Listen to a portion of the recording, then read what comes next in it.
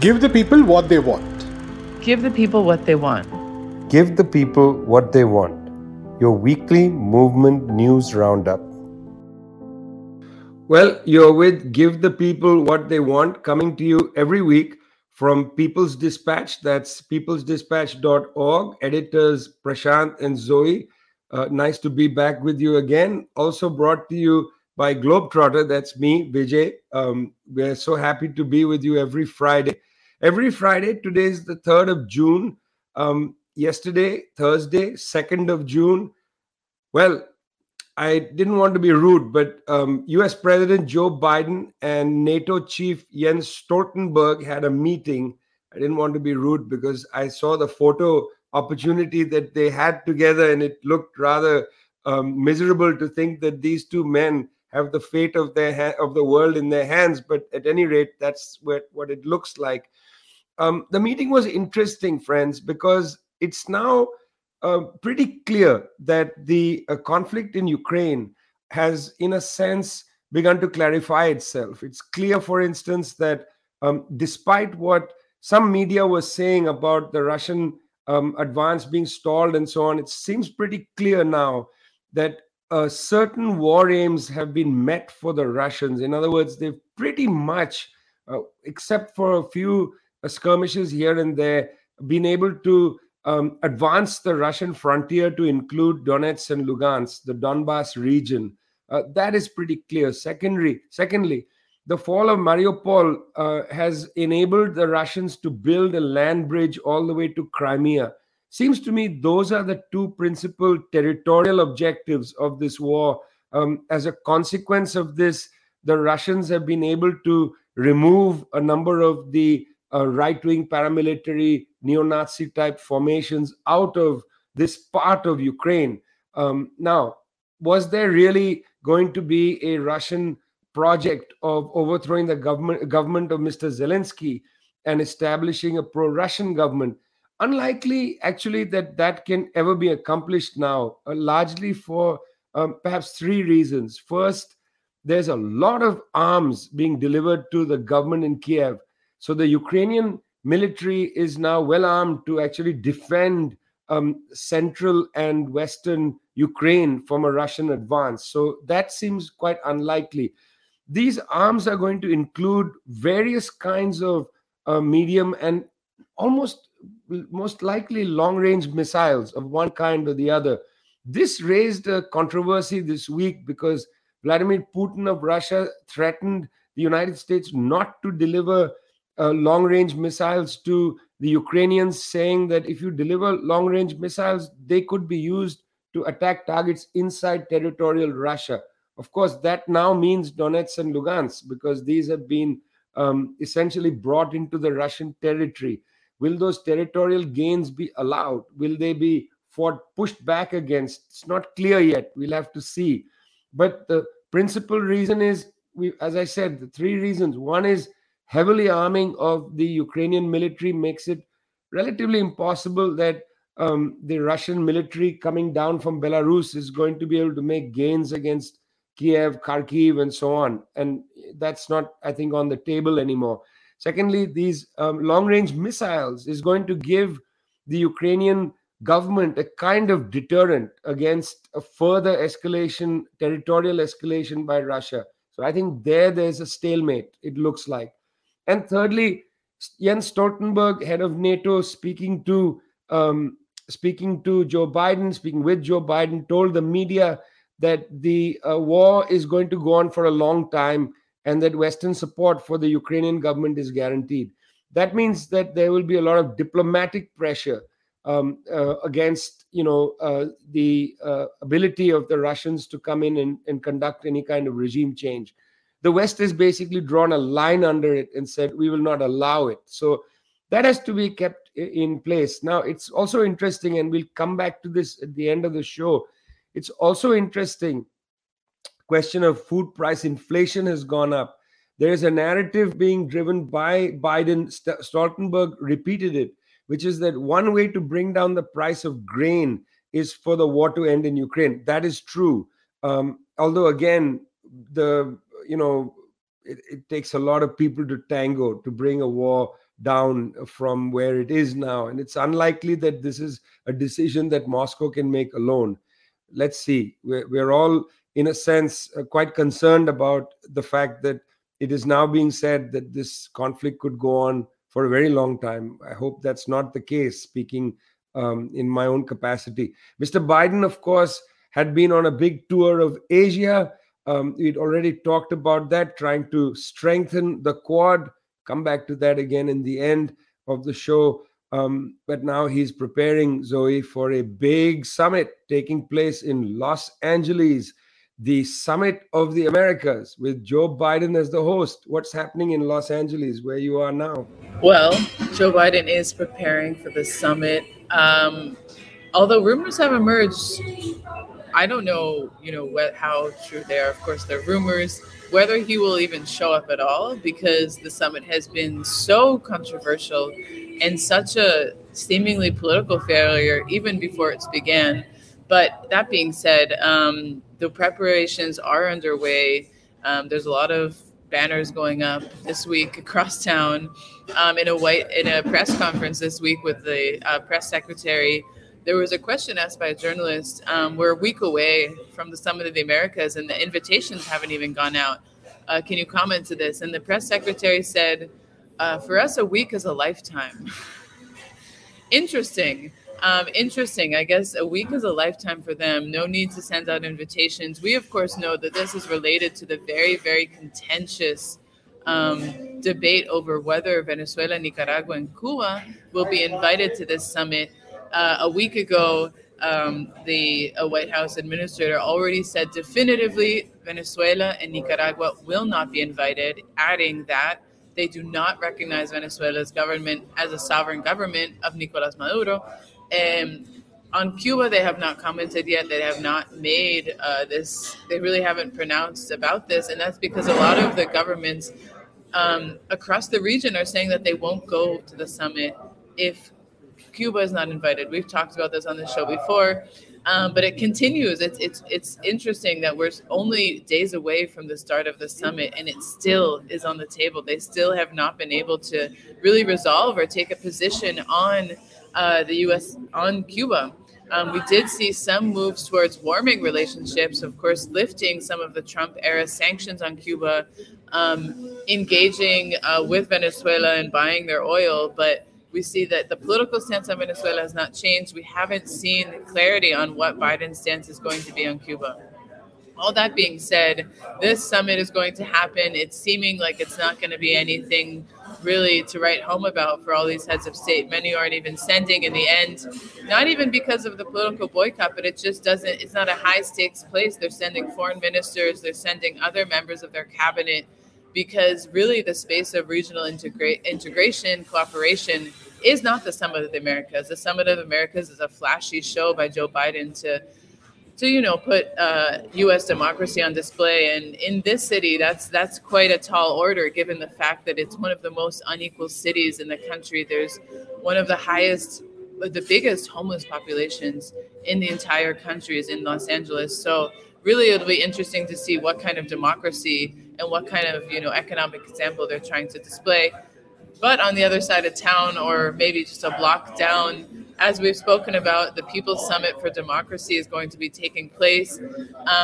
This summit, as we've spoken about, is going to be a place where all the voices of the Americas are going to be represented.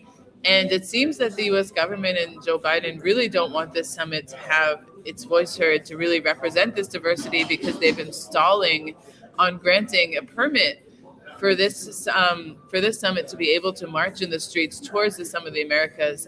They filed a permit in February, and it's been over 95 days, and they still have not responded to this. So this is another example of the democracy that Joe Biden wants to promote. Organizers, community organizers, social movements can't even carry out a mobilization in a major city where there's, a big meeting taking place. So this is an interesting case to follow. We'll be on the ground as People's Dispatch covering the People's Summit for Democracy. You can follow the People's Summit at People's Summit 22. You can follow People's Dispatch. We'll be giving you all the updates. speaking to some of the amazing organizers who are going to be in Los Angeles for this summit. And you can follow online on YouTube. So definitely check it out. We'll be there. We'll be giving you the most important updates. The most important updates. That's what you also come to give the people what they want to get. Well, Prashant, Turkish president, Turkish president, although sometimes called Sultan, Mr. Erdogan has decided that they don't like to be called Turkey anymore because, well, they don't want to be mistaken for that infernal bird of the Americas. So the country has officially changed its name. The United Nations has ratified the change. Turkey is the new way we're going to say the country's name, Turkey. You're taking us now to see new revelations about Turkey and Syria. I just wanted to tell people that in case they're wondering what the hell I'm talking about. Turkey. Get used to it, people. That's how you have to say the name. So, Prashant, Turkey and Syria. It does leave a problem with adjectives. Do you say Turkian president, Turkish president? Very difficult, to be honest.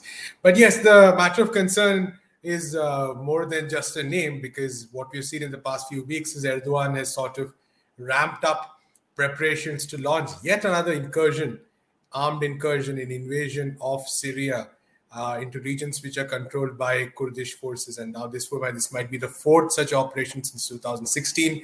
The last one in 2019, of course, I believe saw about 700 civilians killed, 300,000 people getting displaced. Very cynical attempt by Erdogan here to sort of try to deal with some of the internal issues he's facing right now by organizing, by conducting yet another invasion into these regions. There was a ceasefire in 2019 with Russia. Certain ground rules were set. Erdogan claiming, of course, that Turkish forces are being attacked in that region, which is controlled by the Kurdish forces, the YPG, if I'm not mistaken. And he said that is the reason for this fresh incursion. He's given all the usual excuses that people give in such situations. But the fact remains that what is most likely the reason for this fresh attack is going to be twofold. One, it's yet another assault on the Kurdish armed sections. I mean, whatever you say about their politics, that's an entirely different story. But undoubtedly, this will cause fresh casualties. But more importantly, it looks like a cynical land grab attempt to build maybe housing so that Turkey can send refugees back there. And this comes out of the fact that there is a very dangerous political environment right now that is in Turkey that is created on the issue of the refugees. The general right-wing direction that politics has taken under someone like Erdogan has meant that there is a lot of xenophobia against refugees, a lot of discrimination and hatred. And Erdogan sort of seems to want to resolve this problem by, say, pushing the refugees back. And for that reason, he seems to want to take over fresh land and then build housing and maybe send around. The reports say about 1 million of 3.5 million refugees who are currently in Turkey right now. And of course, then there's the even more cynical but common method, which is that there's an election coming next year. Erdogan dealing with a massive economic crisis. Inflation, I believe, is at 70% or something like that. And at this point of time, what works better than a war? So there's definitely that angle as well. The fact that Russia is right now already in a conflict. The United States does need Turkey's approval for Finland and Sweden to join NATO, and Erdogan has been a stumbling block on that as well. So using all this, Erdogan seeing this as an opportunity to gain some narrow political gains and causing such suffering. I think a larger point to remember here in this context is that it's important to remember the war in Syria, which people often nowadays not so much talked about. It's important to remember the very cynical role played by Turkey and the United States at that point of time, especially Turkey, which provided support to some of the most extremist elements which continue to operate in parts of Syria to this day, and caused untold violence, destroyed a country. Syria is still not recovered at all from that war. We know the role of the United States, the role it played. It had its troops still there to some extent, a very small contingent, but its troops still there. This imperialist war, every couple of years is cynically used and escalated further by leaders like Erdogan again. And it's very dangerous. Shelling has already, of course, started. we don't know when an exact operation might take place, but the degree of impunity is clear from the fact that Erdogan has been talking about it for weeks now. And nobody's really in a position to do anything about it. He's openly said that we are going to take over this land, and he seems to have a bit of a blank check here. And this is really kind of indicative of the destruction in the region that these policies have caused. So it's fingers crossed for the next couple of weeks, especially for people in these regions of Syria. It's a very serious story because that particular region of Syria, of Turkey, has seen a lot of instability ever since. I mean, now, what are we talking about? We're talking about a decade of that war, decade plus of that war. Terrible, terrible situation. Glad that you're following it. You're listening to Give the People What They Want, brought to you every week from People's Dispatch. That's peoplesdispatch.org. Go there to read about the story from Turkey and Syria. Go there to read about the People's Summit. It'll be your best reference on the People's Summit that you're going to get. And we're brought to you by Globetrotter, coming to you now in 61 countries in over 260 periodicals. Well, what do I say, Zoe? Below where you are, there will be an election on the 19th of June in one of the most difficult countries for progressive forces to advance. That's Colombia. Give us the update now. Opinion polls, I know, are not looking good for the left, but what are you seeing? Well, on Sunday, the first round of presidential elections were held in Colombia, and this was a very interesting and exciting day for the left. Petro and Francia Marquez, who were running on the historical pact ticket, won this first round of elections. They managed to get over 40%. The second runner-up was a bit of a surprise, Rodolfo Hernandez, who's a very strong anti-corruption businessman who has this kind of outsider, political outsider kind of platform, even though he was the mayor of Bucaramanga for the last period. However, it is not as easy as it looks. Even though Petro and Francia Marquez got over 40% in this first round, of course, this means they have to go to a second round, as you mentioned. And going into that second round is not so easy. It is going to be a very uphill battle for them to face off the right. The right in Colombia has this long history of uniting together to squash any sort of progressive expression. There were several center and right candidates in this first round. Federico Gutierrez was the favorite of the far right, of the Uribistas. He was really carrying on this legacy of Ivan Duque. He was expected to take the second spot. He did not. But him and other candidates in the coming days, it is likely that they will, express their support behind Rodolfo Hernandez. We'll see a kind of coming together of these different candidates, of these different right candidates. And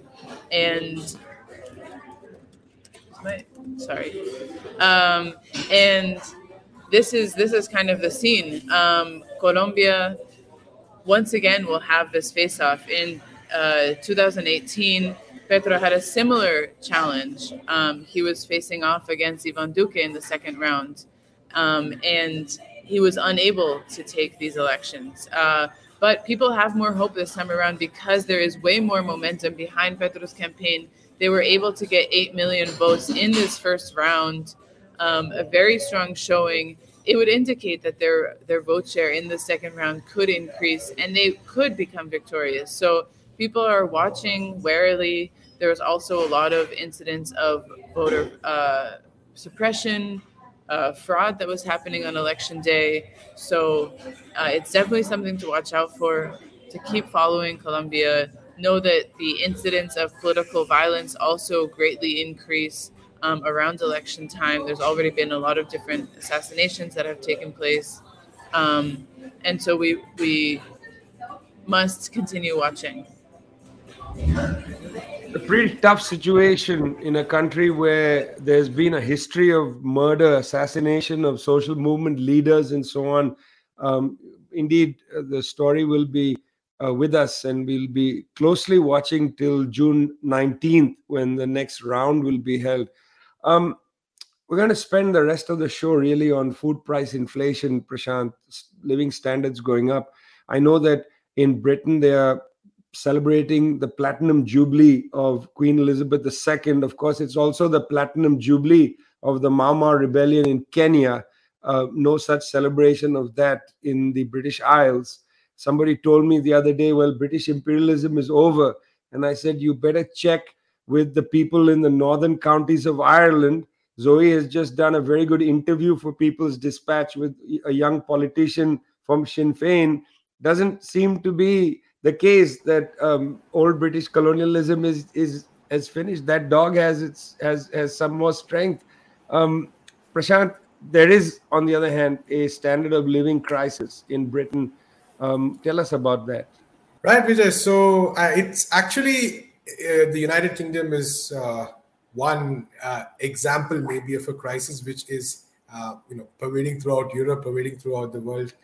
Food prices, of course, being a key factor. Britain is an interesting example also because what we've seen is that a lot of the crisis people are facing is primarily the result of extremely flawed government policies over the decades. Now the numbers are pretty damning, so to speak. If you look at inflation itself, it's around 9%, I think, which is the highest in about 35 to 40 years, which is quite a big thing. The government's target was 2%. So keeping that in mind, that's quite much. And some of the more recent announcements have to do with energy prices and the energy cap, which is the maximum energy providers can charge customers, is expected to increase by around £800 in October. This follows another historic increase in April itself, and the estimates say that I think some close to 12 million households may be experiencing fuel poverty, where they're struggling to meet basic energy needs of their households, which itself is really shows how bad the sign is. There are record queues, I believe, at food banks. The estimates say that it's a 14% increase from previous year. Rents are definitely increasing. Food prices are increasing. And like you earlier pointed out, the governments in many parts, especially in Europe, are very easily and happily blaming everything on the war in Ukraine, sort of trying to paint Russia as a bogeyman, saying they're responsible for all this.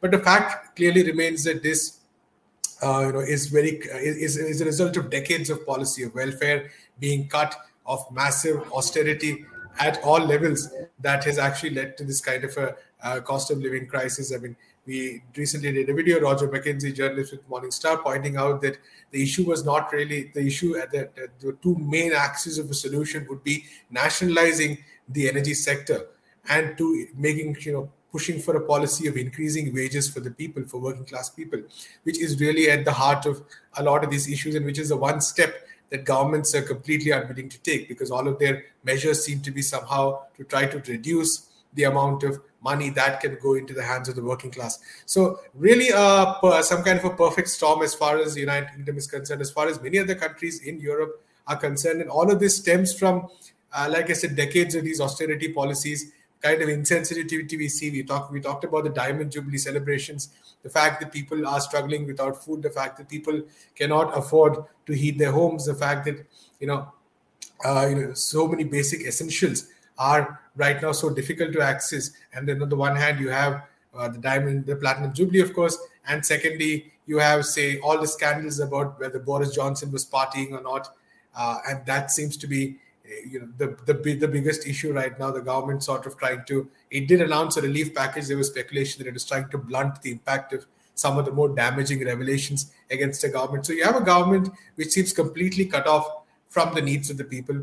In the coming months, we're probably going to see the situation worsen as winter approaches across Europe, especially, they've in some senses shot themselves in their own foot with the kind of sanctions they've imposed as well. So really, governments having no answer to the demands of the people, unions, organizations protesting on the streets, but the agenda is very clear for them.